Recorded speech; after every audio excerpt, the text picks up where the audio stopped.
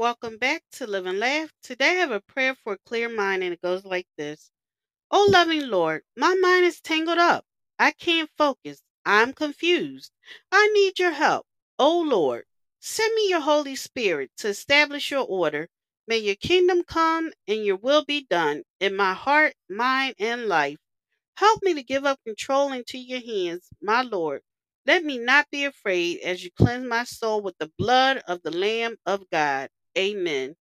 Thank you for listening. If you know anyone that could benefit from this prayer, please go ahead and share it.